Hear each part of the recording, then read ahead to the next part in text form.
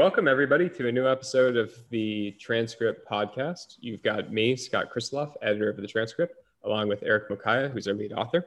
We sent out a fresh version of the newsletter yesterday and had a lot of good stuff in there as usual. I think the biggest thing that we saw this week was actually the continuation of what we've been seeing in terms of the boom in the economy. But for the first time, we're picking up signs that the economy is really eclipsing the size of 2019 and meaningfully picking up pace over where we were pre-pandemic. So the two stats that really stood out to me last week were both from Bank of America's CEO, talking about how the consumer customers at Bank of America are spending 20% more than they were spending in 2019, and that Bank of America's economists are forecasting 7% GDP growth for 2021. So those are both really impressive numbers that really stood out. Any thoughts on that, Eric? I think I actually went and listened to the entire conference call with Brian Moynihan. He's really great, like in terms of listening. He's one of those CEOs, it's like a class, an MBA class when you sit down with him. And he has this really nice finger on the pulse of the American economy. And I think those stats that you just said stood out, 7% growth this year. And then they expect next year to be 5.5%.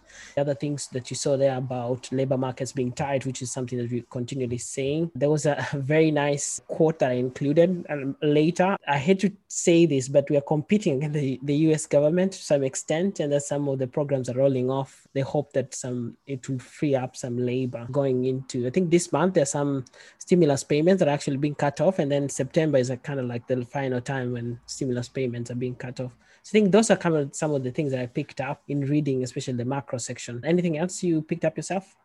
Yeah, I'm glad that you listened to the Moynihan call, because actually when I saw those statistics, I was wondering if it was a problem with the transcription.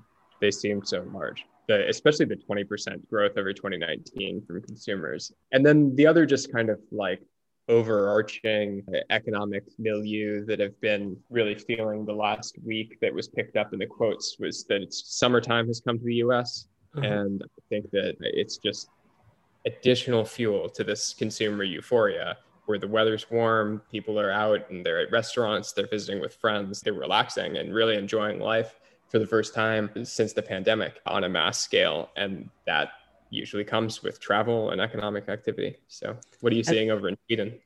I think it's the same thing. These past 2 weeks have been some of the hottest we've had in a while. The temperatures are up 25 to 35. I tried playing football yesterday. The heat was super high. And then combine that with sweating in playing, and then you can't do that for long.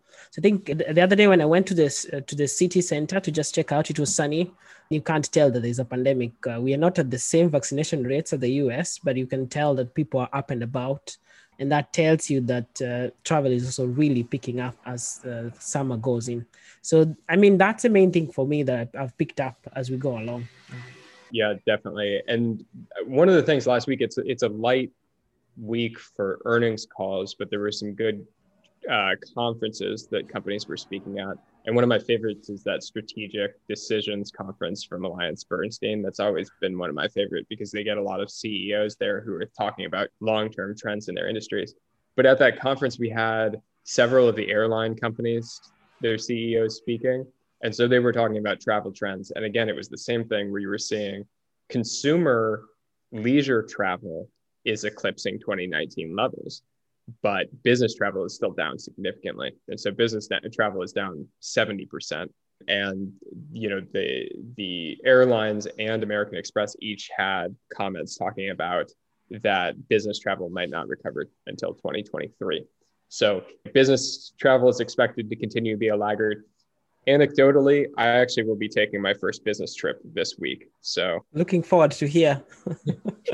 For me, at least, business travel is popping back up. It's going to be an interesting personal experience to see whether this is an efficient use of time or an inefficient use of time relative to the Zoom economy that we've all become accustomed to.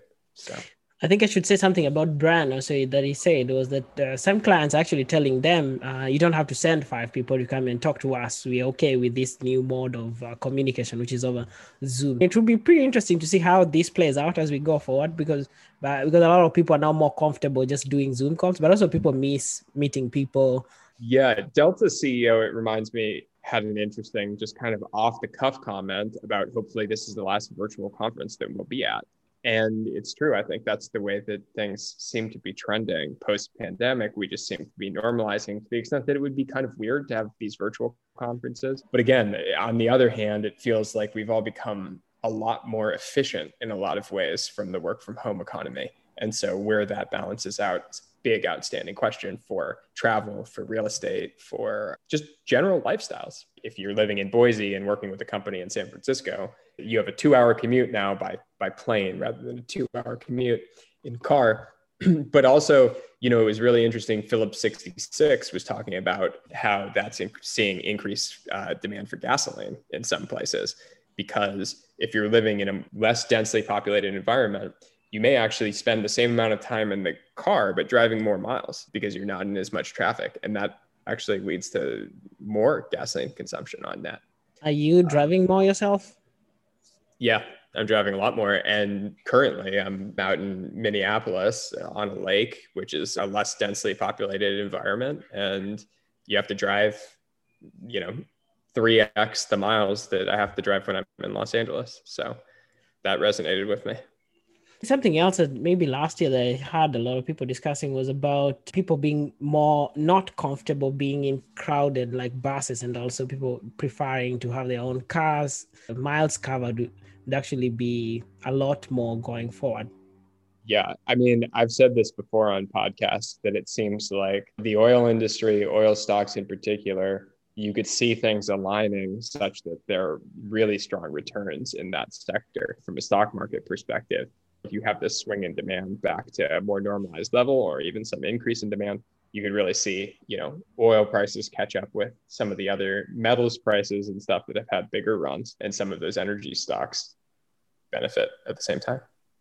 Along the lines of oil and gas, mining companies being beneficiaries of this transition to renewable energy, and also the transition will not be without inflationary effects. And maybe linking that up to something else that Brian said also, that all this activity that you're having will definitely result in inflation at the end. So any thoughts on that, on all that? I mean, I think what he was really indicating is that there's still not an energy source that can really fully supplant fossil fuels in a way that is price competitive with fossil fuels. So, hopefully technology ends up bailing us out here. Maybe somebody will come up with a fusion power plant or something. Oh, by the speaking of tech, I think this week I've spent quite some time inadvertently, just listening to Business Wars podcast about the race for space between Blue Origin and SpaceX. And then I just saw this quote from Lockheed Martin about them, I think the space industry especially being here to stay. And then yesterday, Jeff Bezos announces that he's actually going to space, which is pretty interesting. I mean, I don't know which kind of investment thesis you could pick up from that, but I mean, it's really interesting tracing the growth of the industry since 2004. Any thoughts on that yourself? Do you want to go to outer space? Yeah, I don't know. It was an interesting piece of news. Bezos putting his money where his mouth is. It's interesting to see somebody doing that, and wish him well. And hopefully he comes back to Earth safely. It's a cavalier thing to do, one would think, but he would also be kind of eating his own cooking here. So definitely. But I mean, from the history I've read, Blue Origin have been the safer way to do. They've done it with less accidents than, let's say, Elon Musk's way. So it's kind of it's a contrasting way in which they approach this business, but it's a very risky business. So yeah. I don't think I can pay, but I would be interested to see how this goes. Anything else that you may have picked up, or should we wrap up there? No, I think that's a good place to wrap up. Best of luck to Jeff. Best of luck, definitely. Thank you so much for supporting the quality product that we put out every week. Reach out to us at admin@theweeklytranscript.com, but also check us out at thetranscript.substack.com. We welcome your comments and your feedback that you have so that we can keep making the product better for you. See you next week. Thank you. Thanks, everyone.